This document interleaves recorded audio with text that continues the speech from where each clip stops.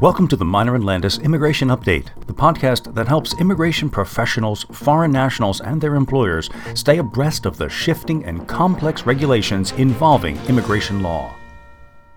Welcome back to the podcast, and thanks for listening. If you find this podcast useful, please tell your friends. It's the only way we can grow. This week we have another quick update, and it's good news.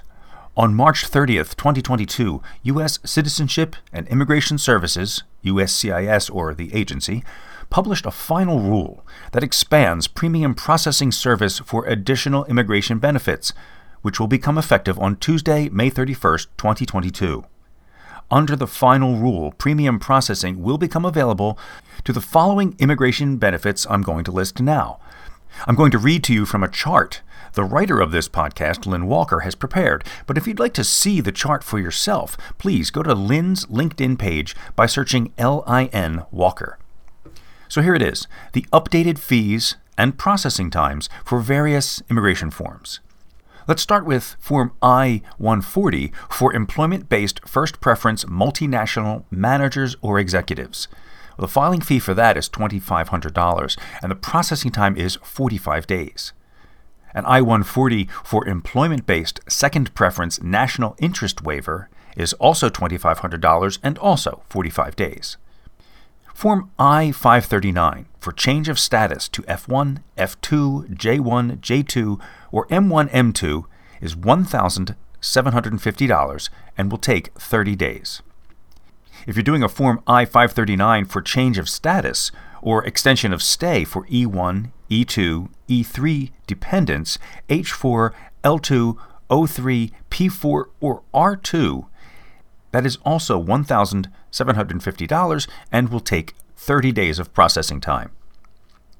The Form I-765, which is the application for employment authorization, is $1,500 and takes 30 days of processing time.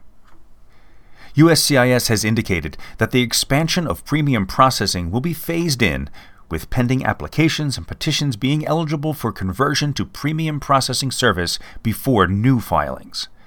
Moreover, while the agency plans to prioritize premium processing for I-140 petitions for EB-1C and NIW classification, I-765 applications for optional practical training and I-539 applications for F1, F2, J1, J2, and M1, M2 classification during fiscal year 2022, which runs from October 1st, 2021 to September 30th, 2022, all other I-539 and I-765 applications may have to wait until fiscal year 2025 before being eligible for such expedited service.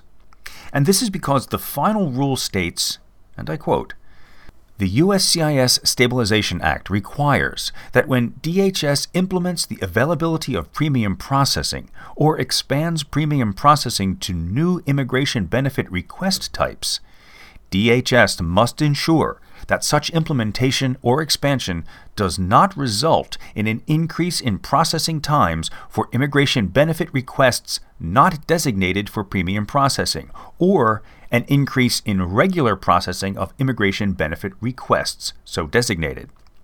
Before DHS can implement the expansion of premium processing provided in this rule, DHS must raise sufficient funds to ensure it has the staffing and information technology resources in place to expand premium processing availability to avoid increasing non-premium processing related processing times. In addition to personnel and IT resources, there are other factors that may impact the expansion of premium processing benefits. According to the final rules, these include two things. One, the creation of Form I-907 that can be filed electronically to request premium processing service.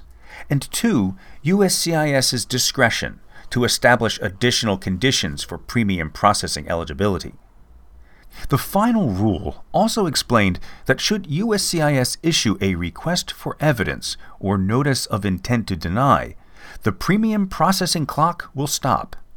Once USCIS receives the response to the RFE or NOID, the premium processing clock starts over. For example, If USCIS issues an RFE on a Form I-140EB1C petition, the 45-day processing timeline stops, and once USCIS receives the response to the RFE, the agency will have an additional 45 days to adjudicate the I-140 petition. It's important to note that although this final rule takes effect May 31st, 2022, this does not mean that petitioners, applicants, beneficiaries, or their representatives may file premium processing requests for the above-stated benefits on May 31st. USCIS still must announce which immigration benefits will be eligible for premium processing and the date of eligibility, as well as any additional requirements that may apply. We hope you found this quick update useful. As always, Minor & Landis will continue to closely monitor all immigration-related government operations and will publish updates as they happen.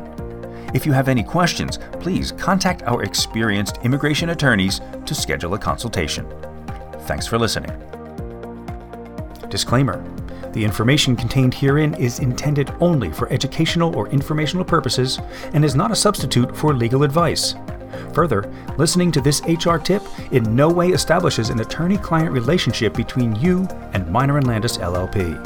Listeners should consult legal counsel for definitive advice regarding the current law and regulations and how those apply to your unique situation within your organization.